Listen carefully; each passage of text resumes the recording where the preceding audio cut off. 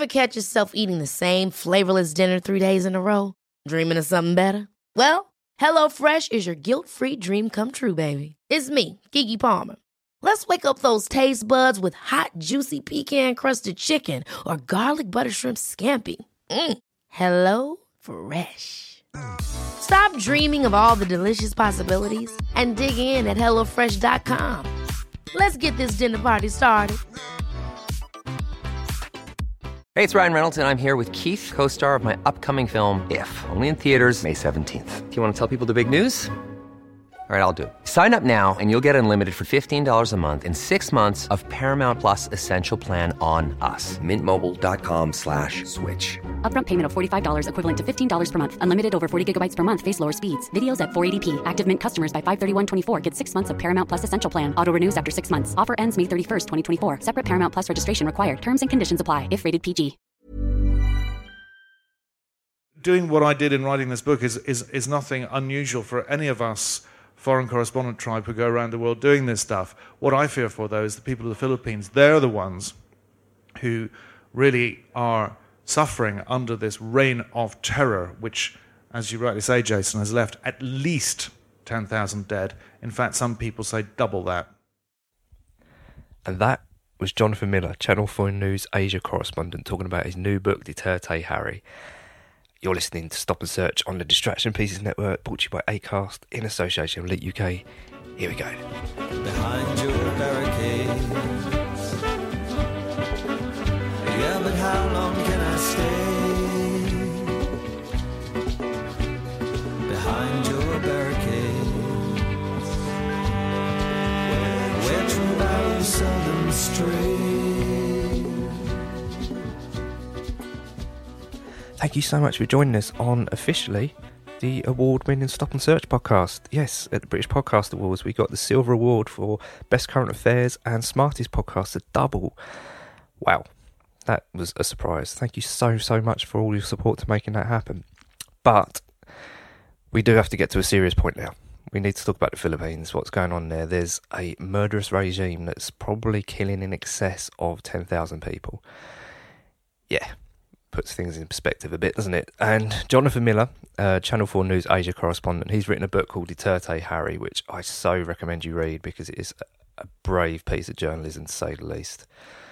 Jonathan is based out in Asia, so he knows what's going on. He isn't just a journalist that goes there, visits, and comes back. He's at the forefront of this issue. This is a conversation that took part at Waterstones Tottenham Court Road in front of a live audience. So let's get straight on with this. This is Jonathan Miller and Duterte Harry.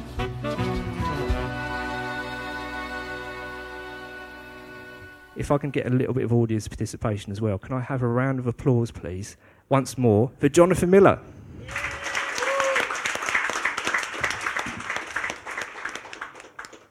I said to you earlier, Jonathan, that I genuinely think you're the bravest author that we've had, because the book you've written on Rodrigo Duterte is quite mind-blowing, because if people don't know what's going on in the Philippines at the moment, there's extrajudicial killings which are in excess now of 10,000 people, and it's not just his own citizens that he's targeting, he's also targeting journalists in many different ways. And you've actually had run-ins with Duterte yourself, haven't you, at press conferences? Can you give us a little bit of information about that? Rodrigo Duterte is... he talks this salty, badass language and makes people laugh, and he tells terrible jokes about things which you just don't joke about, like rape. He incentivizes killing. He incites it. And people are rightly scared. And if, when you get to the end of my book, you happen across the acknowledgements, you'll find that I talk about how I can't even thank so many people in the Philippines who've helped me write it.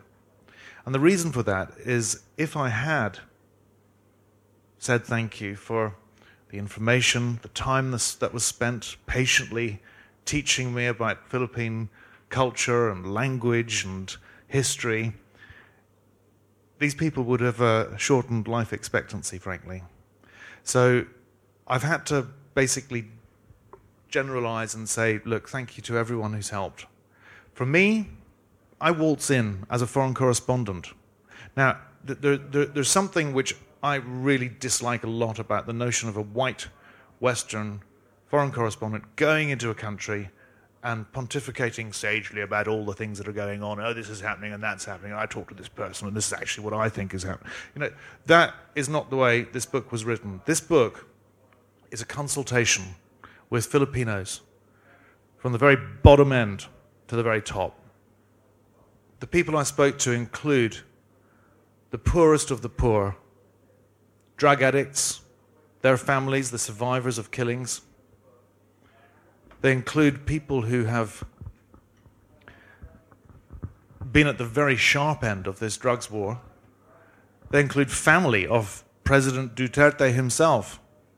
And of course, as you mentioned, I bumped into him on a couple of occasions, and he was threatening. He just gave me his usual "you son of a whore" riposte, which is entertaining, but it wasn't done for grandstanding purposes. I mean, he likes to threaten, and he likes to use journalists' questions, in fact, to threaten other people. So if I ask him a question about his drugs war, he'll use my question to say, and if any of you sons of bitches out there think you can get away with this narco politics, I'll kill you all. That's run of the mill Duterte. When you say, am I a brave journalist? No, look, in my career, and it just comes with the territory that if you're going to go and do human rights journalism, you come up against the likes, as I have, of Bashar al-Assad, Bashir in Sudan, Robert Mugabe, Rajapaksa in Sri Lanka. Robert. There are loads of these people around the world who are autocrats and nasties and make threats and torture people and lock them up and kill them, and as journalists we challenge them. It's our jobs, and I don't think it's doing what I did in writing this book is nothing unusual for any of us foreign correspondent tribe who go around the world doing this stuff. What I fear for, though, is the people of the Philippines. They're the ones who really are suffering under this reign of terror, which, as you rightly say, Jason, has left at least 10,000 dead. In fact, some people say double that. And I think as well is that you make that case that you very much relied on the people on the ground, and you've used the case study of in your book a guy called Raphael, who at the time you had to use a pseudonym because you didn't know for sure by being out there publicly talking about the issues is that he was putting his own safety at risk. And I asked you, is Raphael right? Because what was the conditions that he said to you about putting his name in that book? When I met Raphael, he was absolutely terrified. And the reason he was terrified was because he'd just crossed a road. And as he crossed the road, a motorcycle drew up next to him to stop at the red light. And on the motorcycle were two riders with crash helmets on. That's how the killers come in the Philippines. It's called riding in tandem. And he thought that he was about to get knocked off, neutralized, as they say. And he was just waiting for the bullet in the back of the head. And it didn't happen. And he crossed the road and met me. And he was shaking. And the first thing he said to me, I said, come on, let's go and sit down. And I used his real name. He said, please don't call me that. Get used to calling me something else. And we arrived at the name Raphael. And we sat down and we had a couple of Red Horse lagers, and he relaxed a bit. And we got talking about what his life was like, living like this. He was on 2 death lists. One was just a sort of standard watch list of somebody who was known to be supposedly a drug addict, and the other one was a high-value target list, which put him at the top of the police most wanted list, meaning that he could be knocked off at any time. And it was quite chilling meeting this guy. I could sense his terror throughout. He never relaxed. And it was very, very hard for him to find the time to meet me because he had to get away from the city in which he lived, which I couldn't identify either. But I can tell you now he's still alive. He actually sought me out. It's in the book. He sought me out eventually after several months and said, "Can you help me find a safe house?" But when I made my inquiries through this sort of like underground network which had set up, it turned out that all the safe houses that were available were full, and he and his son are still living somewhere in the Philippines, which I cannot even identify now, and he's still alive. Can I have a show of hands from the audience of how many people are aware of the situation in the Philippines at the moment? So quite a lot of people, because one of the questions I was going to ask is just how you found. You made the point quite clearly that you're very keen to make sure that people know that you actually live in Southeast Asia, because so many times, like, I'm a Westerner that's got a very specific opinion on what's going on in the Philippines from the safety of London. But you live there, you know what's going on in the situation, so therefore you've very much formed a very grounded opinion, quite literally. So is it a case that the opinion on the ground in the Philippines, what is the mix like of pro versus anti-Duterte? It's quite hard to gauge because it's a country of 100 million people. The median age is about sort of like 25, I guess, which means that, by the way, that most people of that age, or everyone of that age, is too young to remember what it was like living under a dictatorship. 16.6 million people voted Duterte into office, which is quite a lot. It's the highest. It's the highest number of people, biggest proportion of people to vote for a president, apart from one election, which was in 1972 when Marcos rigged an election. He was the former dictator, as you all probably know, and it was a landslide, and people believed the lies that Duterte foisted on them. The lies that he had transformed this city that he ran as mayor for 22 years and turned it into this sort of oasis of peace and tranquility, which is nonsense. He ran death squads and killed people, including street kids. He foisted lies on them about how bad the drugs pandemic, he called it, was in the Philippines. When we'll get onto this, I'm sure, later, but he made all the numbers up. The Dangerous Drugs Board of the Philippines said that 1.8 million people were sometimes occasional users of drugs. Most of them smoked marijuana. Less than half, fewer than half, actually used crystal meth.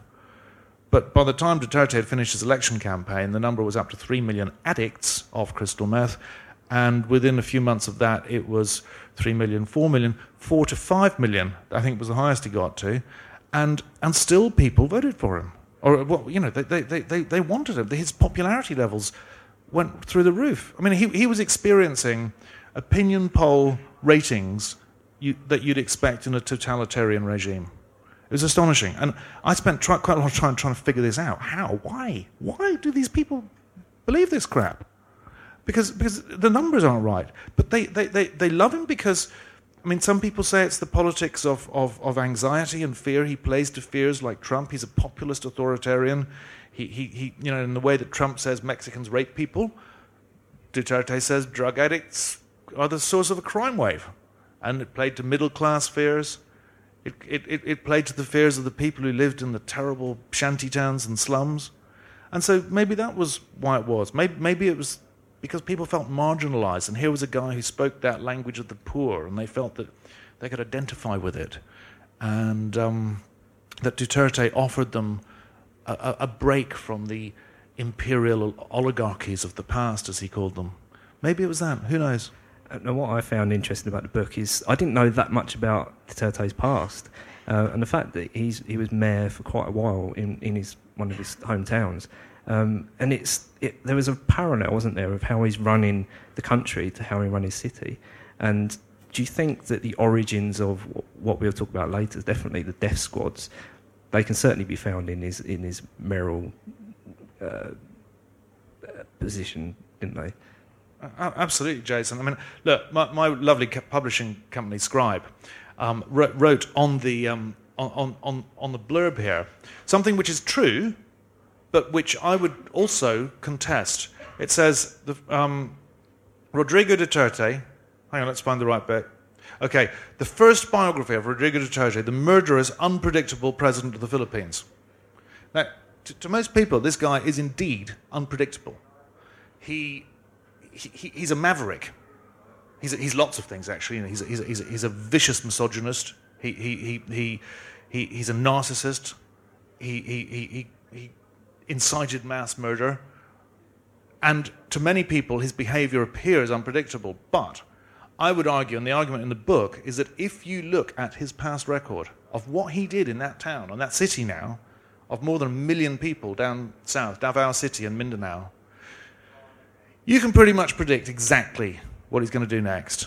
And you can trace what he's done as president, because he has created what is essentially a national franchise of what he created as mayor of Davao. And he ran that place corruptly for 22 years. He ran death squads which killed more than 1,400 people, most of them street kids.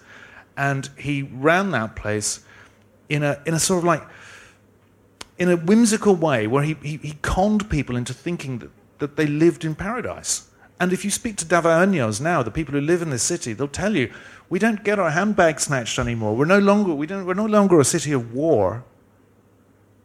We can walk down the street and not be scared.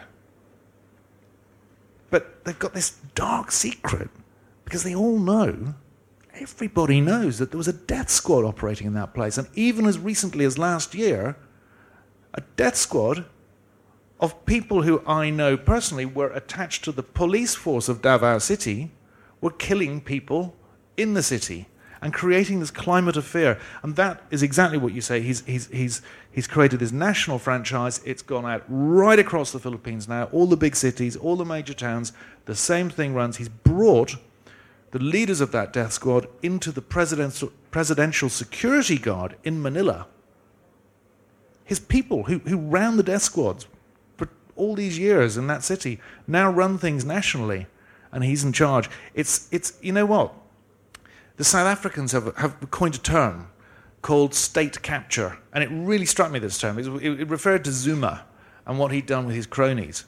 It's exactly what Duterte's done. Duterte ran a mafia, and he's brought his mafia cronies into Manila, and he now runs a country. He's taken over the key democratic institutions. The Congress, he owns it. The military, the police, the church, he lambasts. They've lost their authority.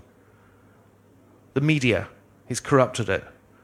And he's destroying Asia's oldest democracy. And yet, he remains really popular. It's really hard to figure it out. When you're ready to pop the question, the last thing you want to do is second-guess the ring. At BlueNile.com, you can design a one-of-a-kind ring with the ease and convenience of shopping online. Choose your diamond and setting. When you find the one, you'll get it delivered right to your door. Go to BlueNile.com and use promo code LISTEN to get $50 off your purchase of $500 or more. That's code LISTEN at BlueNile.com for $50 off your purchase.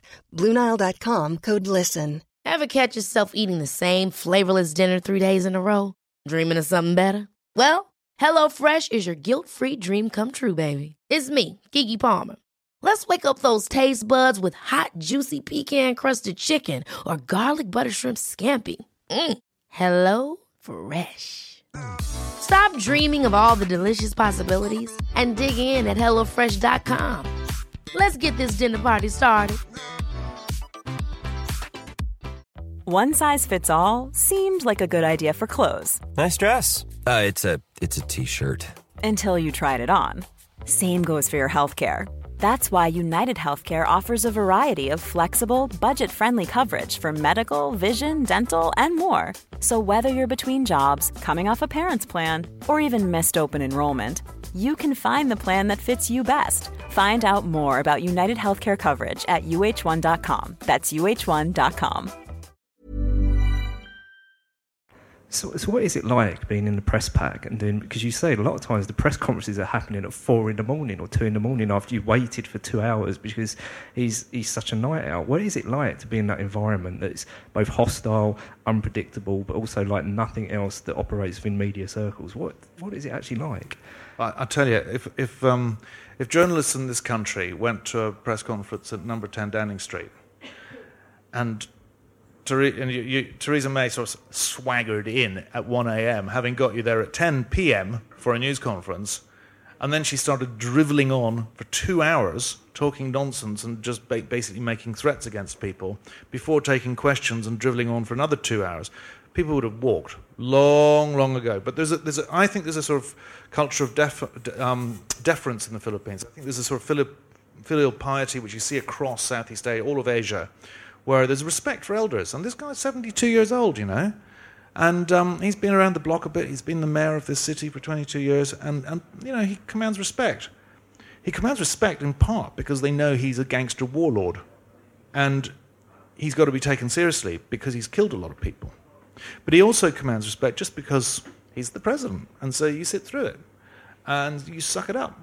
But he's left these clever Filipino journalists. I mean, they're not stupid, these guys. I mean, they're really good. They're really good. There's a very healthy culture of a free press in the Philippines. And they're left in this difficult position of trying to figure out what to do because he sows seeds of confusion. Like one of the things he does, I mean, I went to a press conference once when he started sort of ranting about threatening to declare martial law. And so the journalists reported it. They said, Duterte threatens to declare martial law. The next day, the palace completely denied that he'd said it and started lambasting journalists who reported it. I mean, what are they to do? And that's you make that point brilliantly clear in the book, is that he's a strange character in the sense that he brags about his positions a lot. He uses a lot of his ego within his speeches, and yet completely U-turns and denies a lot of what he says later on. How does that sit with the general public in the Philippines? Are they understanding there's a dichotomy to his character, or is it just very much a case that people are believing what they're hearing? It's such a good question because it goes really, really deep, and I'm sure there are Filipinos in the audience who know far more about this than I do, but I did learn a lot about exactly this. Duterte claimed that of every 5 things he said, only 2, sometimes 3 were actually correct. Pretty much like me. But it wasn't even clear whether, when he said that, which one it was. Was he joking? Nobody knows when this guy's joking. So he makes claims to have killed people all the time. I mean, he says the first people he killed was a guy on a beach when he was 16. On another occasion, he said he was 17. He claims narco-style to have chucked a corrupt businessman out of a chopper. He claims to have shot dead personally 3 sort of gangster, drug dealer types. But he never quite provides enough detail to make him sort of indictable or prosecutable. So you're never too sure whether he's joking. And it's really confused a lot of people. Not, however, the people from his home island of Mindanao. Because down there, where many people speak the Bisaya language, there's this style called yaga yaga. And yaga yaga means that you can say what you like, you can insult people, you can be really, really rude if you want to, but so long as you're joking and you say it in a nice smiley way, it's fine, you can get away with it. And that's what he does. But he applies this yaga yaga principle of Bisaya culture to statesmanship. So he does it in foreign affairs. And he makes threats against America or Australia or and says things about reclaiming islands in the Spratlys, which confuses China because they can't quite figure this guy out either. And he's very un-Asian. In Asia, there's this culture of sort of respect, as I say, but also leaders go out of their way to show deference to each other. And here's a guy who comes in sort of shouting and screaming, making threats and using really bad language, and I think they all just watch in embarrassed fascination. There's a Thai phrase, which I can't actually say in Thai, but the translation is like a dog watching a plane crash. And that's the sort of like, they just think, what is going on here? Who is this guy? What's he doing? But he gets away with it. Is it the same phenomenon of Trump, where we're seeing that just being outlandish is enough to get public opinion on your side? Also, just the polarisation that goes with that inherently. Are we now finding that across the globe, that potentially that we're getting more characters like Duterte coming forward just because of just how polarising they can be, but also how theatrical as well? Would you say that that's the case? Well, the theatrics are really important. But although, I mean, funnily enough, Duterte he's not sort of like overtly theatrical. He's got this, the Filipinos call it gangster charm. He's sort of like, when he wanders into a press conference, he sort of slouches in, and he's got this sort of Putin-esque demeanour, and he's sort of understated in the way that he says stuff, including making his threats to kill people, sons of bitches. He'll just sit at a table and make sort of violent threats, and the audience is just numb because they've heard it so often. But he is part of a trend, and if you look across the world, and this is why I felt, writing this book, and with my editor, who was it was weird. It coincided with the rise of Trump. Me writing the book, Duterte, however, came ahead of Trump. He was, as a Filipino congressman called Weldon Bello described him, as a fascist original, and he sort of was at the vanguard of this sort of like new wave, if you like, that you can see from Trump to Viktor Orban in Hungary. The Italians have just voted in a populist government. We've got Modi in India. We've got Xi Jinping in China. We've got there are these characters who have sort of like taken over our politics, and they have hijacked democracy. And I was very conscious. I should. Am I allowed to read something from the book? It's not something I even wrote in the book. Please it's do. something I quote. That I was so struck by this. And in the beginning of it, I quote Margaret Atwood from her book *The Handmaid's Tale* from 1985. And when I read this, it just, I got goosebumps, because I thought this is what is happening in the Philippines. We lived, as usual, by ignoring. Ignoring isn't the same as ignorance. You have to work at it. Nothing changes instantaneously. In a gradually heating bathtub, you'd be boiled to death before you knew it. There were stories in the newspapers, of course, corpses in ditches. And I found that electrifying. When I read that, I thought, you know what, that's exactly what's going on here. Because Filipinos were conned by this guy to vote for him with his lies. But they were able to... Some people turned a blind eye. But if you were sort of educated and middle class and lived in Manila and had a nice job and drove a nice car, the killings that were going on in the slums. You didn't see these places. You didn't go into them. And it really didn't affect your life much. And it was, I met a counter-narcotics agent to talk about the drugs war stuff, and he said they're killing the wrong guys. And all the big knobs who run the business, they're untouched. They're still making their money. It's the little guys who are getting killed. It's the guys who use crystal meth to be able to pedal faster in their little bicycle taxis, because they're so poor they need a few extra pesos to get their family through the week or to buy some medicine for the youngest kid. Those are the people who are being killed. It's not the real drugs lords. I can't remember what your question was. I'm really sorry. I've diverted. Well, yeah, I can't remember either. But that's a perfect point, though, because as you said, the bath metaphor is absolutely spot on, isn't it? The fact that, do people have a sense of the rising temperature? What is the general feel in the Philippines right now of Duterte? Is he likely to still stay in power for any amount of time? Is he there to stay? It's hard to say, because he owns Congress, as I say. So he's actually in a position. Oh, and the other thing he's just done is managed to get rid of the Supreme Court Chief Justice. So he's stuffing the Supreme Court with his people, and so technically, one day quite soon, he might well be able to change the Constitution. The Cory Aquino Constitution, which was put in place to make sure that no president stayed in power for more than one term. That's perfectly possible. What's also perfectly possible is that, due to an electoral challenge for the vice presidency, the son of President Ferdinand Marcos, whose nickname is Bongbong Marcos, might yet end up as vice president of the Philippines. And one day, if Duterte suddenly dies, Filipinos will wake up with President Marcos again. I mean, it's possible.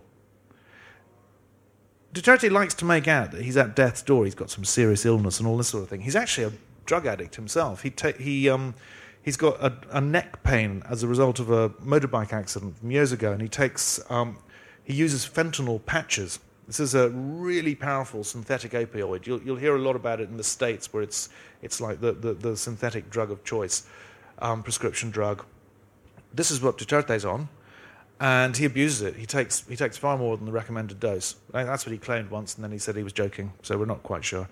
But anyway, he uses fentanyl, and he sort of like he sort of disappears for days on end, and you think, oh, maybe he's dead. and then he'll pop up again. And people who I mean, he's been criticised for making references to the fact that he's terminally ill, he doesn't have long to go, if I make it through my term, all this sort of really sort of like mawkish stuff. And people who analyse him sort of think that he's probably just seeing which vultures are starting to circle, so he can get rid of them as well. He'll be there for as long as he can possibly be there. He'll change the constitution to make sure he'll get a second term. If it's not him, it'll be his daughter, Sara Duterte, the current mayor of Davao City. He will make sure that he's just interested in power. He's addicted to power in the same way as he's addicted to killing. So, if I can have a round of applause, please, for Jonathan Miller.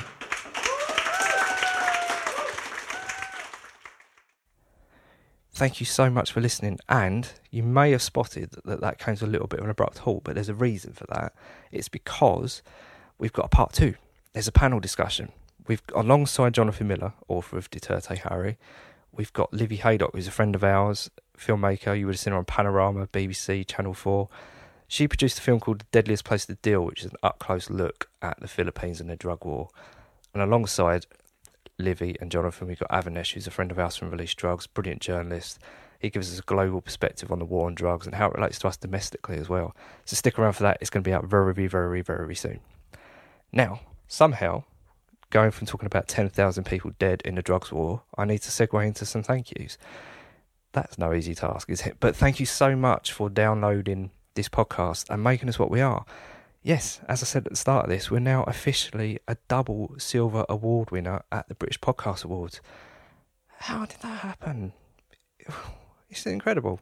So, yeah, we're now silver award winning for Best Current Affairs and Smartest Podcast, which the categories are just astoundingly good. But the nominees that were in those categories were phenomenal. So thank you so much for making us what we are. And of course, I need to thank Scroobius Pip, because without him, we would not be here. Without the platform he gave us on the Distraction Pieces Network, we certainly wouldn't be as well regarded as what we humbly are. So thank you so much, Pip. Thank you to everyone at the Distraction Pieces Network as well. Susie Gage, Say Why to Drugs, Chris and Stu, Hardcore Listing, and of course, Tuesday Night Jaw, Jim Smallman. And there might be some more coming up soon, but I'll let Pip say more about that. So, a few thank yous. Thank you to My Name is Ad for the artwork. He's just put some silver laurels on our podcast artwork now, so we've got some bling. Yay! Thank you to Tristan and Nikki, the producers. Without them, we would not be a podcast. They are every bit as award-winning as what My Name is. It's my name on the podcast, but my word is those guys that really need recognition. Thank you so much, Tristan and Nikki. Thank you. John at Leap UK social media for all he does, and John Harris at Distraction Pieces Network for all he does. Listen to the Dream Factory, please do. Right, of course, find us on social media at UK Leap, at ukleap.org, all of those things. I'm going to sign off now because I need to go and have a rest, because winning awards is no easy feat. So thank you so much, everybody, for downloading this, for sharing the message of drug law reform. And that's what it's about. The awards help us get this message out. It may be an ego trip for us here at Leap UK and Stop and Search, but it's more importantly about making sure that this conversation is recognised. And that is why we're so proud and pleased for winning those awards. Thank you so much. Bye. Behind your barricades. Yeah, but how long can I stay? Behind your barricades. Where true arrows seldom stray.